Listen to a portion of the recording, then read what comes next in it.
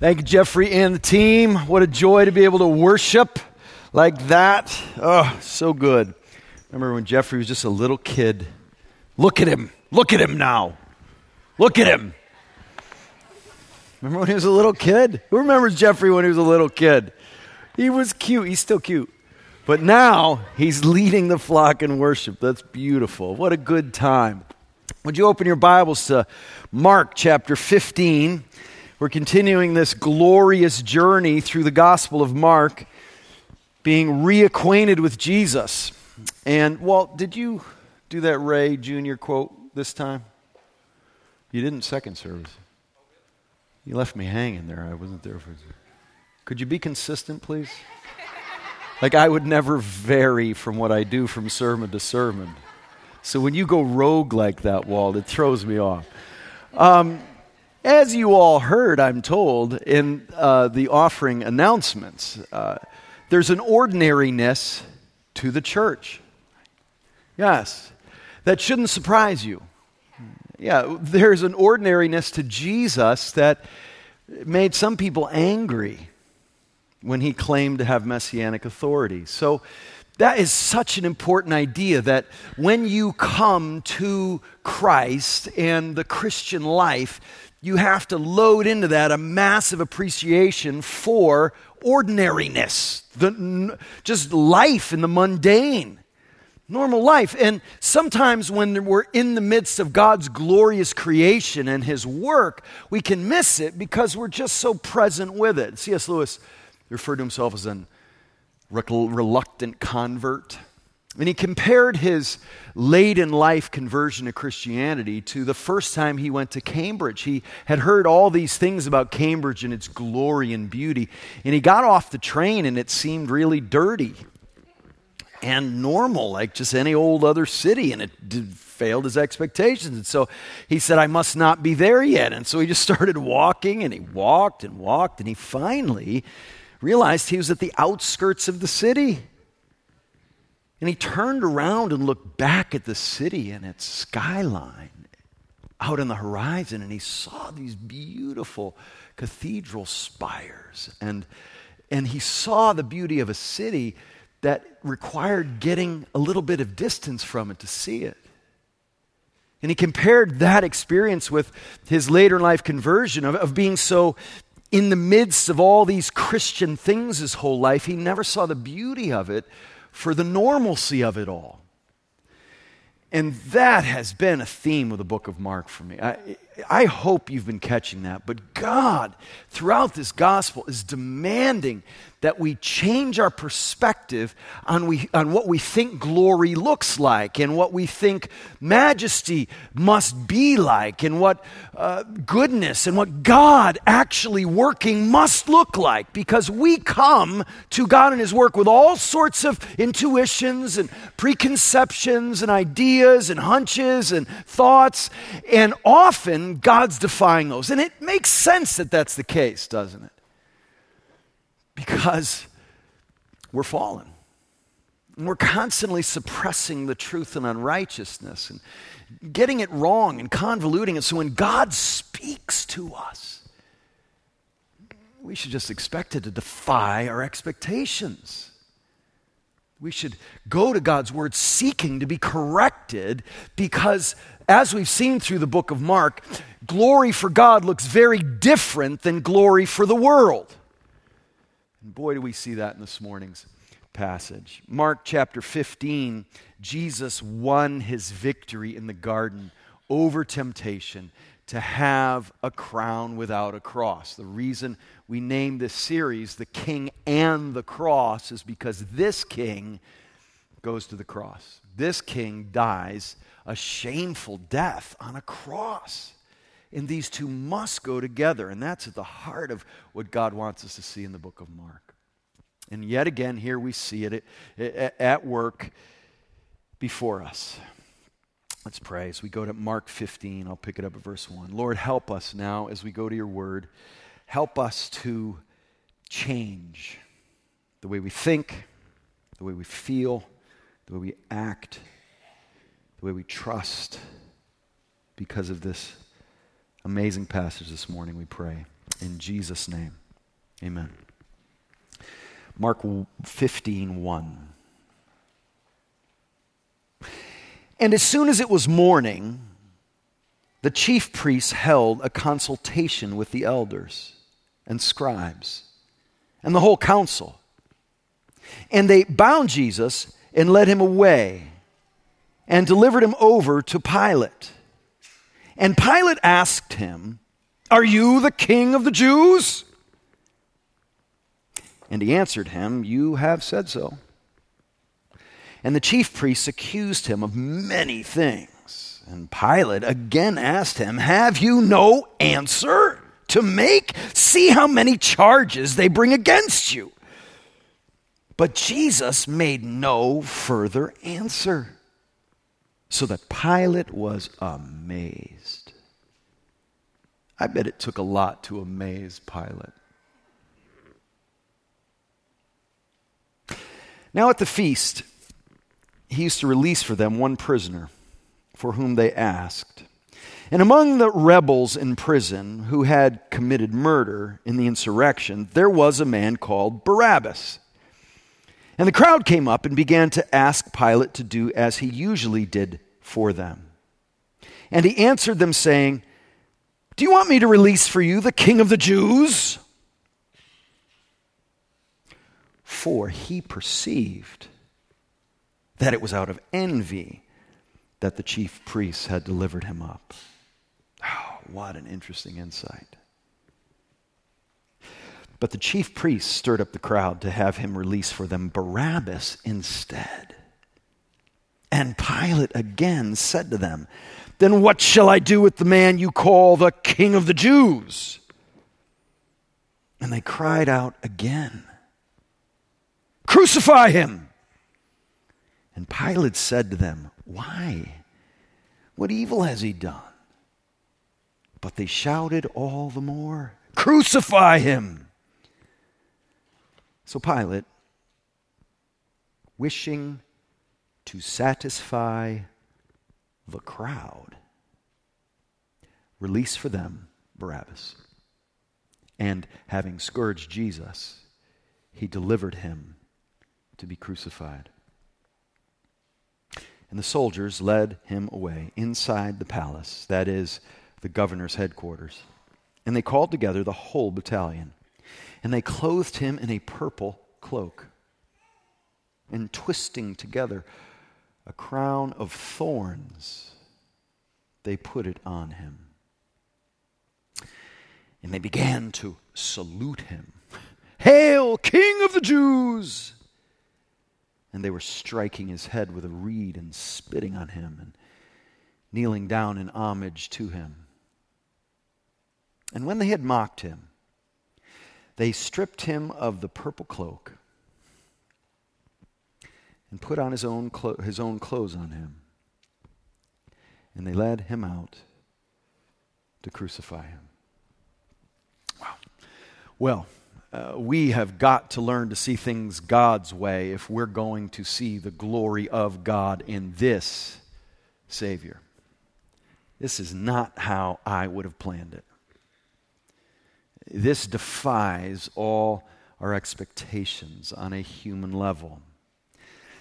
And that's the first thing I want to talk about, a human level. You could summarize all our problems. Is my mic cutting in and out? Just sounds like that to me. My ears are cutting in and out. I knew that would happen once I was in my 50s. So I'm sounding fine to you. Good to know. I won't be distracted by that apparent problem anymore, because it's just an apparent problem, which relates to what we're talking about.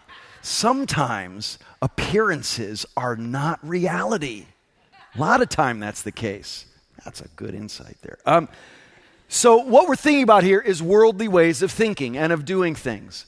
Alistair Begg summarizes those worldly ways as Rome, religion, a robber, the rabble, or Jesus, the Redeemer.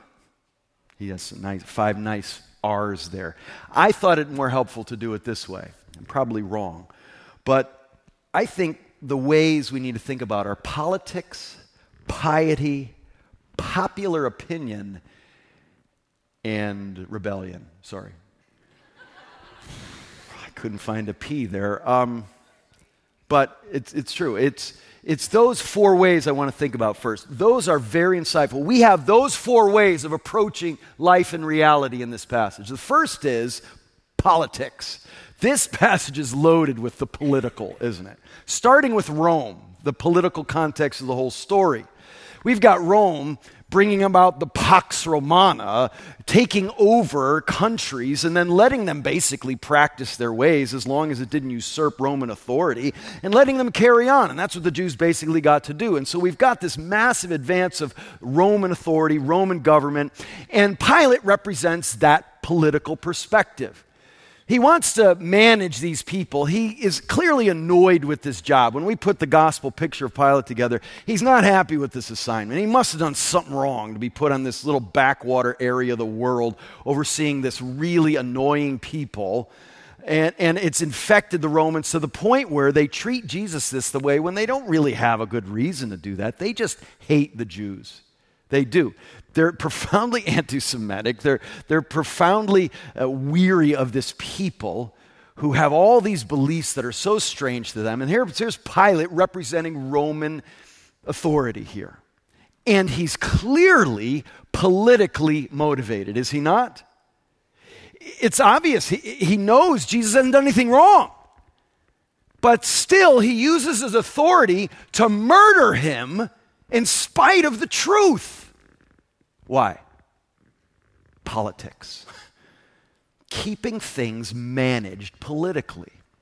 Keeping his position, keeping this people he's watching over under control. He's politically motivated. He's not motivated by truth, by righteousness, what's good. We've got the politics of the religious leaders here. They're politically motivated.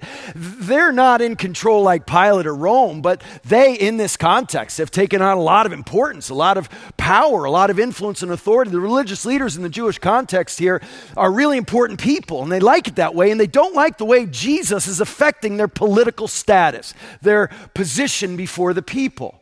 The way things are running is going along in a way they like, and they don't like that Jesus is messing with that. And we see over and over again the tragic reality of the religious people, the ones who know the most, missing the point and missing the Savior. And missing, like so often happened throughout the history of Israel, the true prophets of God who come speaking for God, and they miss it and reject him and kill him. That's what's happening here. The religious leaders are in direct opposition to the very things of God. The ones who should be leading the way toward God are opposing God in his ways. Because for political purposes, politics, it's all about the political realities here. If you think getting things politically situated is the key to health, happiness, wholeness, society, if you think that's the ultimate, you're wrong. And all you need to do is read history to see it. We went to China to pick up Isaac, our fourth child, in January, and it was fascinating to be in China. And knowing something about communism and knowing something about Chairman Mao and the untold horrors and evil that thinking and that man perpetrated. And his picture is displayed in Red Square, and he's had a pervasive influence, Chairman Mao has, and his little red book can still be found all over the place on how we're supposed to think, and people dress the way he did, and in a uniformity, and he had this massive influence. And I made it one of my goals while I was there to talk to a lot of Chinese people and get one of them to say something bad about Chairman Mao. And I couldn't. I tried. Even people who'd studied in Chicago, the university, I would say, so what do you think about Mao? Oh, he's our leader. Yeah, I know. Well, what do you think about him? Oh, he's a great man, very influential. I know. Is there anything you don't like about him? Oh, well, no, he's our leader. Well, did he do anything? Well, don't all leaders do things wrong? Yes, but Did you have anything bad to say about him? Well, he's like your George Washington. No, a little different. I couldn't get anybody to say anything bad about him or about the system of government. There was a wholesale commitment to it, even among people you'd think would have learned enough to know better. And I know a lot of them knew, but knowing isn't enough. You need to rethink all your fundamental assumptions and commitments to get a new way of thinking. And it doesn't matter if it's bad or good government. And the fascinating thing about that whole situation over there is Red Square, where we went, you can go see Mao's dead body that was poorly preserved when he died. And the reality that this great man is decomposing before the eyes of the nation doesn't seem to affect the messianic allure he still has. Do you know there are actually 2 Mao bodies?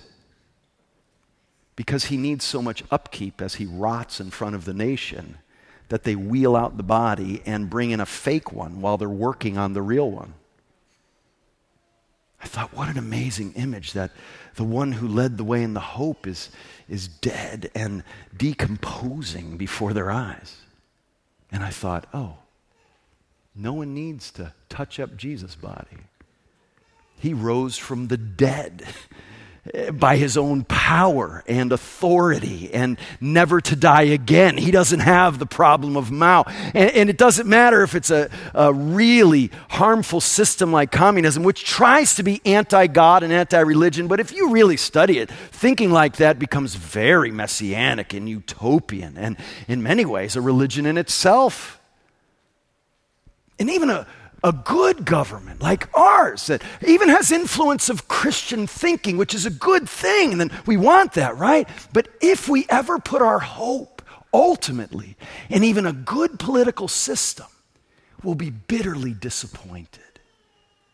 Maybe right now our country's exhibit A of that very thing. Because even that good system is still filled with sinful people. Oh, we need to be good stewards of our political privileges that we may have. But we need not fear that the political solution is showing chinks in the armor. We should know that ahead of time. The political solution is never the solution. We want to be responsible citizens and care about political realities that can have untold effects of good or bad. And we need to care about it and be invested in it. But lest you think that's the ultimate answer, it's not. What else could we depend on? Well, we see in our story there's a dependence on religion. The religious leaders are the ones leading the way in the error. Religion or piety is what they're depending upon. They take great pride in how religious they are, how pious they are. And this is an insidious evil because it looks so good on the surface. Because religion and piety has a very important role to play in being faithful people of God pursuing holiness, but disconnected from the gospel, from the grace of God in Christ, it can become a great evil that actually feeds a self-righteousness that's deadly.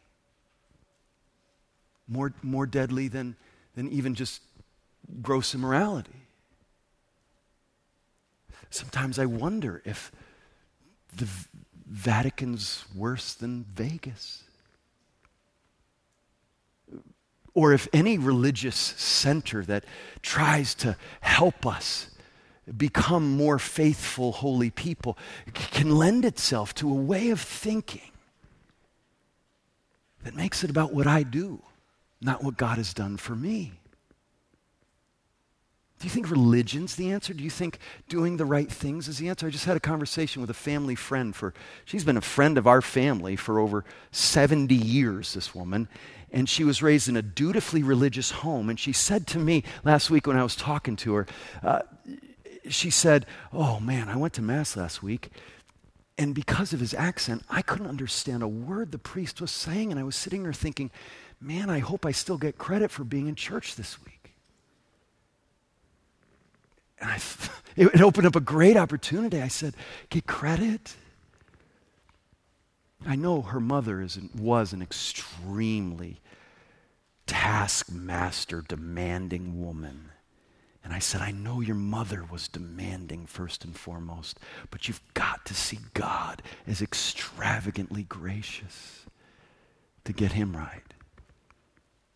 And she had tears in her eyes, hearing the gospel in that way. Yeah, religion will not do it. My dear friend Jack Mitchell, I know some of you know Jack. He and his wife Karen have been mostly involved in the Fullerton congregation, but Jack died Tuesday. Not much longer than a year after his brother Chris died. His younger brother Chris died last year. And Jack's got a glorious story. He's raised in the Pacific Northwest, and he was raised in a Mormon context where it's very much about what you do. And then he met Karen, who was a devout Roman Catholic, and she did not understand the gospel of grace in that context. I realize there are some Roman Catholics who do, but she didn't. She didn't understand that gospel of grace. And so Jack had a coworker. As he's converting to become a Roman Catholic, he has a coworker who says, Jack, I hear you're going from Mormonism to Roman Catholicism. You know before a holy God, Jack, you need to be perfect. How are you going to do that? Will it be with more religion? And he said, Jack, you need to understand the gospel. And he taught it to him. And he said, read the Bible. And Jack started reading the Bible. And he started reading through the Gospel of John. And he got to John chapter 6. And Jesus says in that passage, if any of you are hungry, come to me and you'll never hunger again. If any of you are thirsty, I will give you living water. Whoever believes in me shall never thirst, he says. And Jack says it's like the lights went on. It's like his soul was flooded with light. And he realized, I'm hungry and I'm thirsty. And Jesus alone can meet that hunger and thirst. And he said the lights went on and he understood that Jesus was the only way. And he told his wife Karen about this, and she thought he had lost his mind and that his friend was a false prophet that needed to get out of the picture. And he said, but please, Karen, please read the Bible. She said, okay. And he said, but don't read Romans. I read it, and it's really deep and complex, and just let's wait on Romans. And she said, okay, I'll read Romans. Because it must have something he doesn't want me to read that's going to validate what I think. So right to Romans she went. And she got to chapter 3 one night, nursing their little baby Heidi, their daughter, in the middle of the night. And she read this verse. We hold that one is justified by faith apart from observing the works of the law. And she said it was like a light went on that flooded her soul. And she realized that it's not what she does. It's what Jesus did for her. And she repented of her sins. And she trusted Jesus in saving faith. And was so excited, she woke Jack up in the middle of the night to say, Jack, I've seen the light. And they never looked back. 3 weeks later, Jack's brother Chris came to Christ. So at 3 a.m. this past Tuesday, when Jack was ushered into the presence of his Savior, he knew he was there with not a shred of his own righteousness.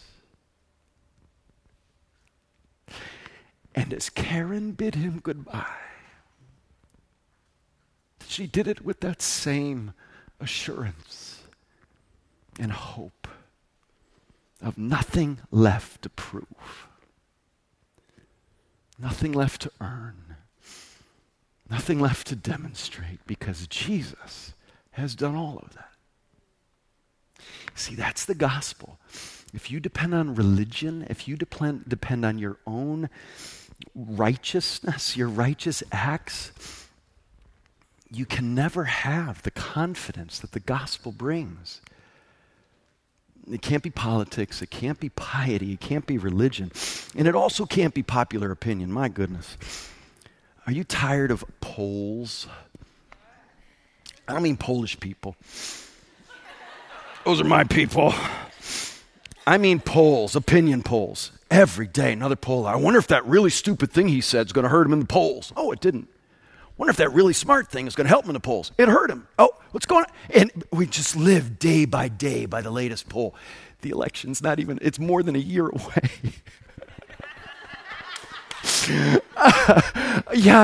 Poll, the latest opinion. We live and die by popular opinion polls.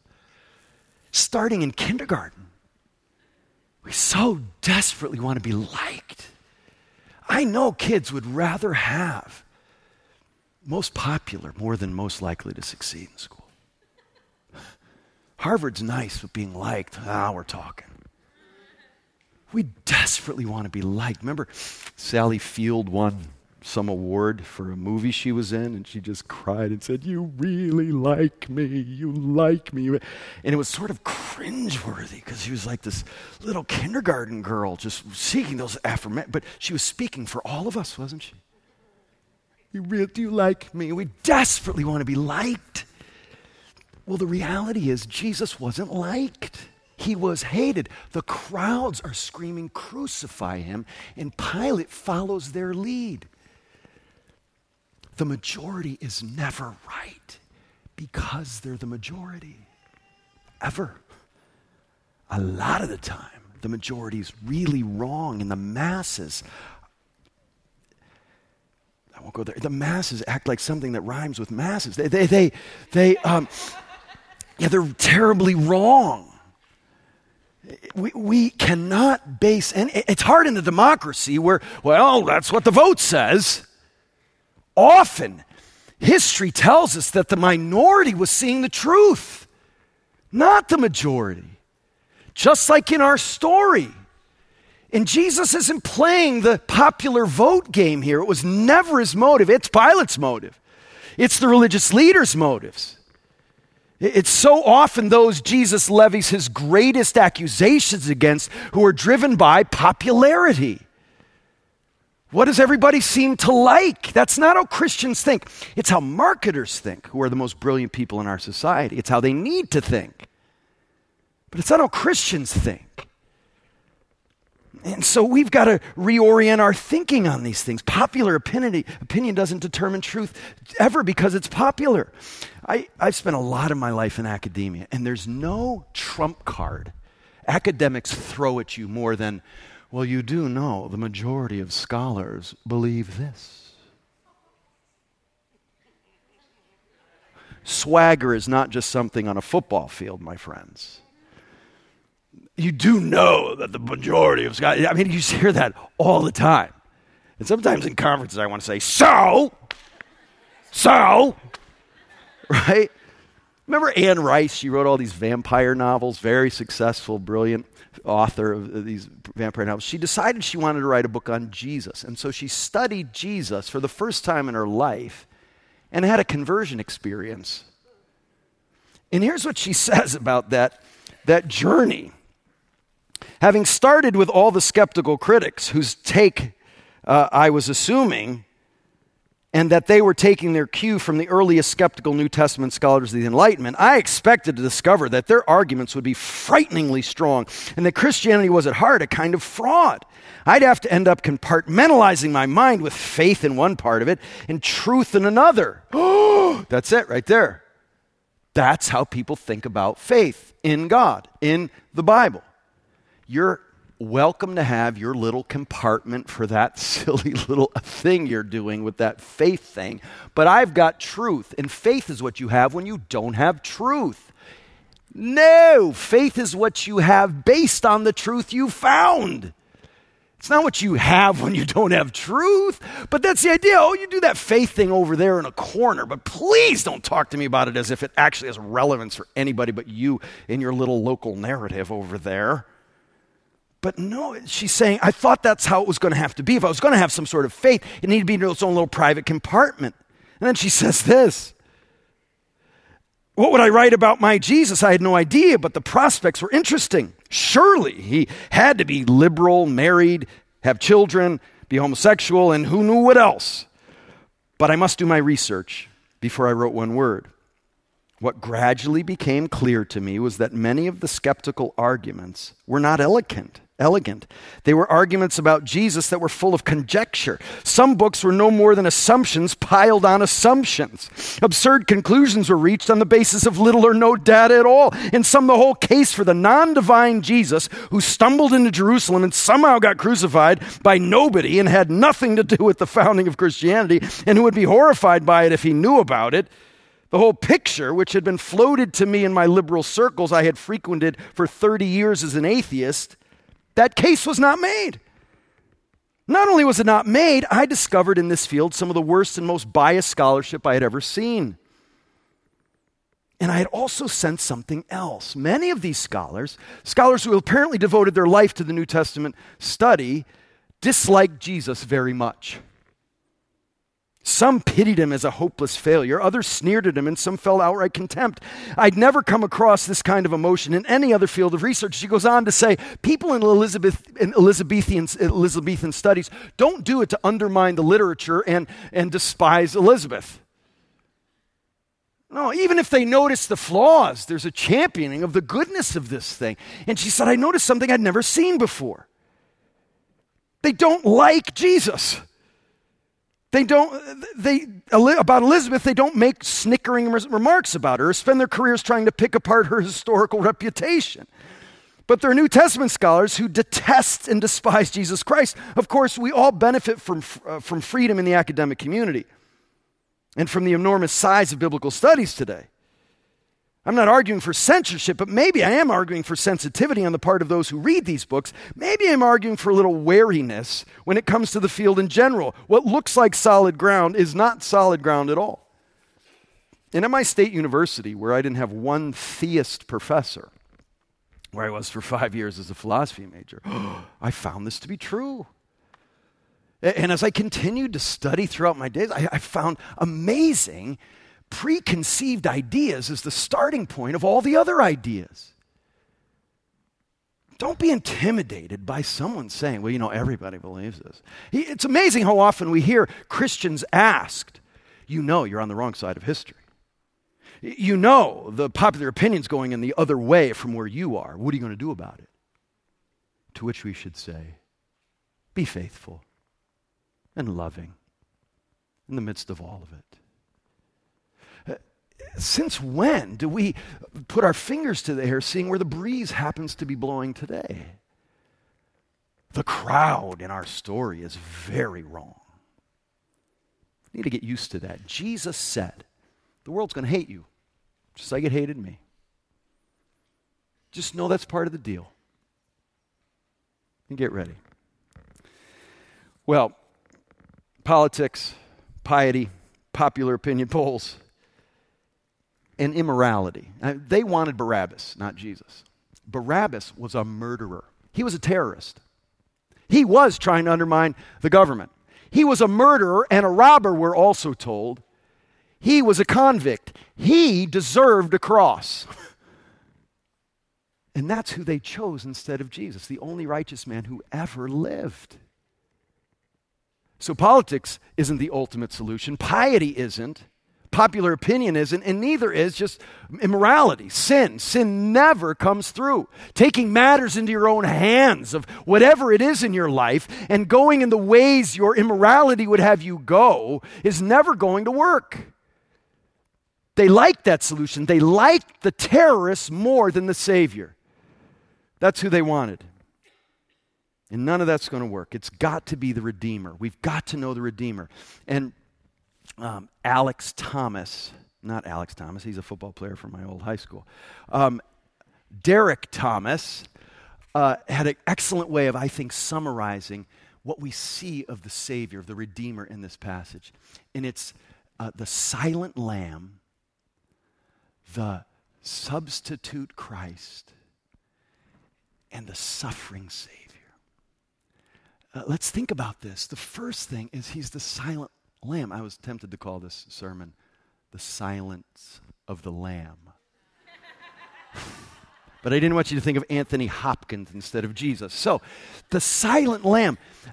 Pilate is staggered by Jesus' silence, his refusal to defend himself. So aren't you going to say anything?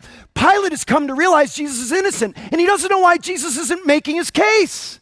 He can see it. Come on, Jesus.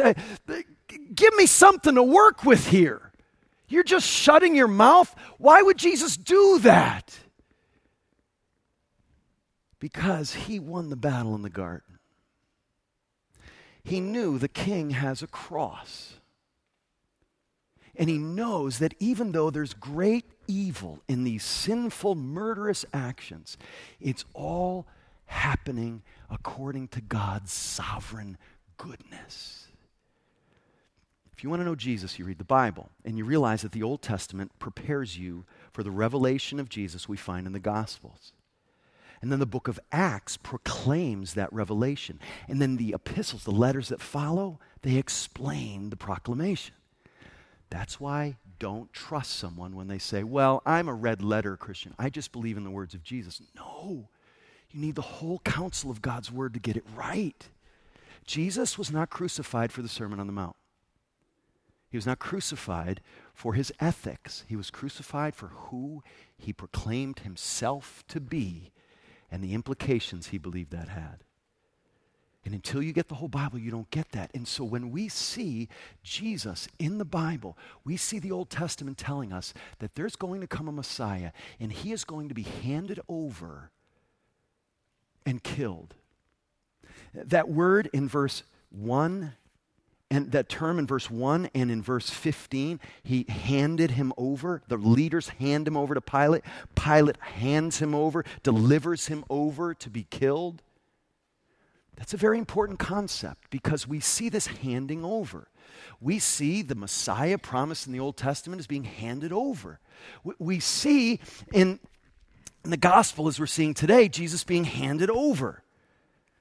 We see in Acts, Peter preached the gospel, and he tells the religious leaders that this Jesus you handed over to be crucified. And then he says this, and all this happened according to the predetermined plan of God. Unrighteous, wicked men accomplish this. They're responsible for that. They're accountable for that sin. But we see God's sovereign hand of goodness in all of it.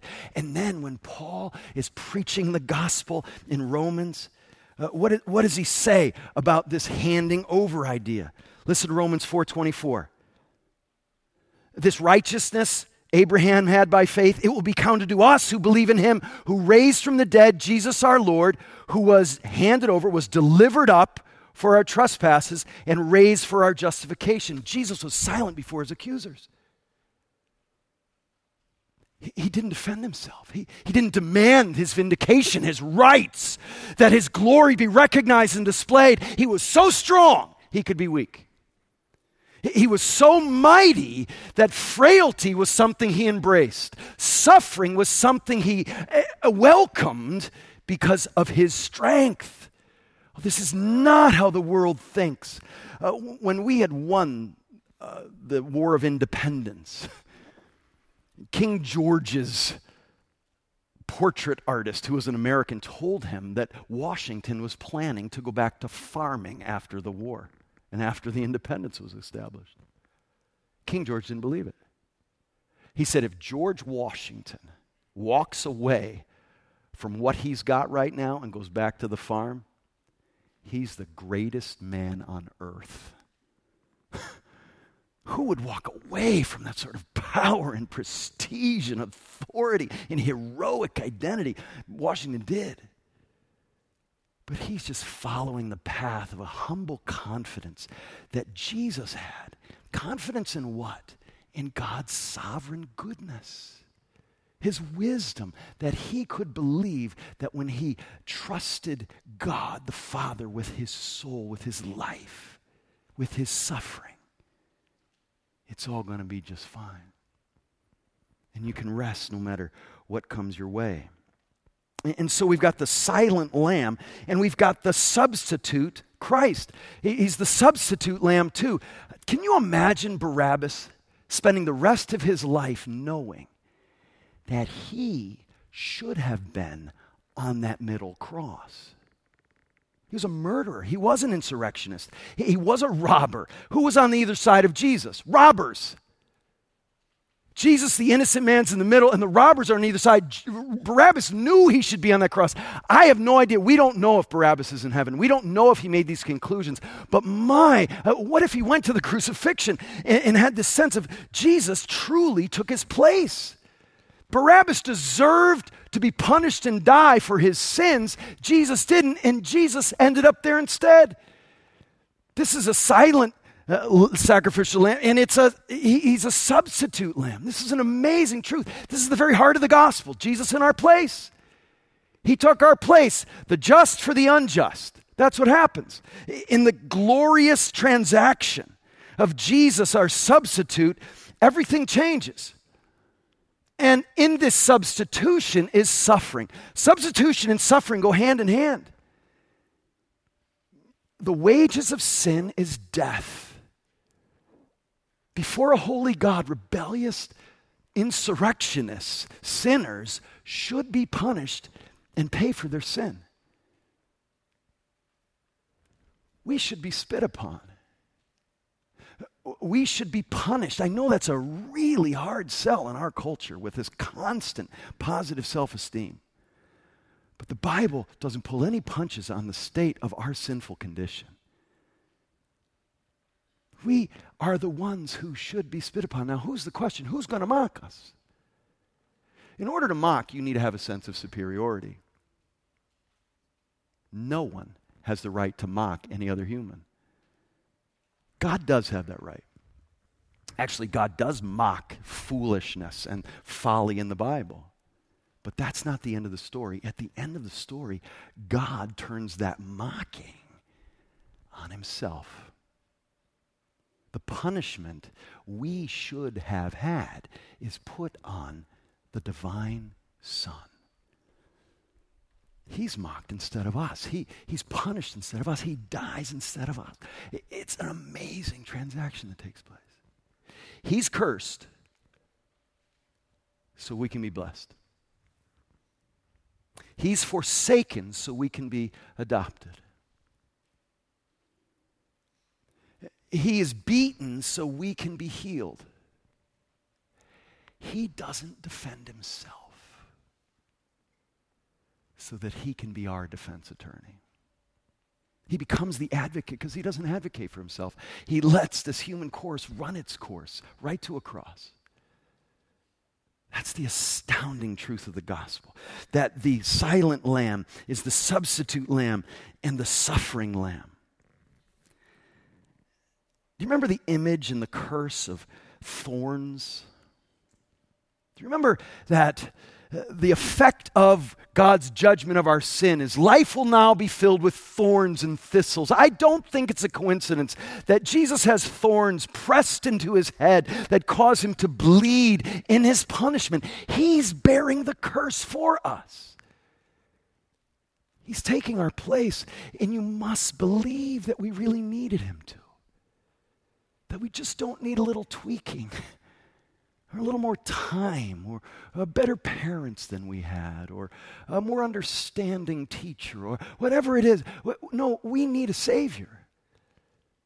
Please relinquish any human means of that salvation and go to the Savior. He's the only one who can really save. 1 Peter 3:18, for Christ also suffered once for sins, the righteous for the unrighteous, that he might bring us to God, being put to death in the flesh, but made alive in the Spirit. That's the amazing truth of the gospel. You know that hymn, "O sacred head now wounded," it just gets right at the heart of what we're talking about. What thou, my Lord, hast suffered was all for sinners' gain. Mine was the transgression, but thine the deadly pain. Lo, here I fall, my Savior. 'Tis I deserve thy place. Look on me with thy favor. Vouchsafe to me thy grace. My burden in thy passion, Lord, thou hast borne for me. For it was my transgression which brought this woe on thee. I cast me down before thee. Wrath were my rightful lot. Have mercy, I implore thee. Redeemer, spurn we not. Oh, we are able to rest in God's sovereign goodness, realizing that Jesus took our place. Do you remember in Matthew's account of this story, Pilate actually does something in this image of refusing to take responsibility for what's about to happen to Jesus. He knows he's innocent, but he still does something he knows is wrong. Remember what he does in Matthew's gospel? He says, I wash my hands of this man. I'm not going to have anything to do with this. Now take him away. Pilate thought he could live in passive coexistence with Jesus, a Swiss neutrality with him. No, you can't do that with Jesus. If Jesus made anything clear, it's that you can't just sort of go along with Jesus, think he's fine, a nice moral teacher. No, he draws a line in the sand constantly. It says either I'm Lord of all or not at all. It's not me as a self-help coach or a great moral teacher or somebody to help you out when you need it or can't find your keys. No, I'm the Savior of the world, the master of the universe. There's no washing your hands. What you need is his broken body and shed blood. You need the bread, not the bowl. Thinking you can somehow relinquish yourself of needing to make a call or needing to identify yourself with him or needing to have some sort of responsibility for what you do with Jesus. Pilate doesn't get to do that, and neither do you. You need his body and blood. That's what you need. And when you trust Jesus, when you say, not my self-righteousness, no human efforts, but you, what you did for me on that cross, trusting in you, not myself, in saving faith, that changes everything. And here's the astounding thing. When that happens, this bowl that was a way of trying to be neutral with Jesus. You know, the Doobie Brothers, Jesus is just all right by me. And some people like that song. It really annoys me. He's not just all right with you. Well, that's nice. What do you do with Jesus? I like the Doobie Brothers, but that song just is so tepid. But you know what happens? When you see Jesus, according to his body and blood, as the Savior of you and the world, well, now this bowl can become something that's not just neutrality with Jesus, but a means of actually being like Jesus. You can, trusting Christ, start to love people and serve them and be a foot-washing servant like Jesus. And now this bowl isn't a neutrality with Jesus. It can become a means, your life can become a means of washing people's feet and serving people, even your enemies. What did Jesus say? Don't be surprised when people speak evil against you and revile you. Don't revile back, but bless them because they spoke evil against me. That's why Peter, the one who took out the sword, you know what Peter says? He says, don't return evil for evil. But when evil happens, return it with good. See, we can become people who look like Jesus and serve people because we depend on him and we start to look like him. Lord, help us to be servant-hearted, Christ-like people because we're depending on him. Lord, for anyone here this morning who has never trusted Christ, who's never turned from their human effort, whatever that looks like, to the only Savior and Redeemer, Jesus, I pray that this would be the morning, that they wouldn't leave here this morning without talking to me or someone else and understanding for the first time what this means. Lord, for those of us who have trusted you, I pray that we would be turning from those human means to the only Savior and depending on you to change our hearts, our minds, and our lives. We pray this, Lord, in Jesus' name. Amen.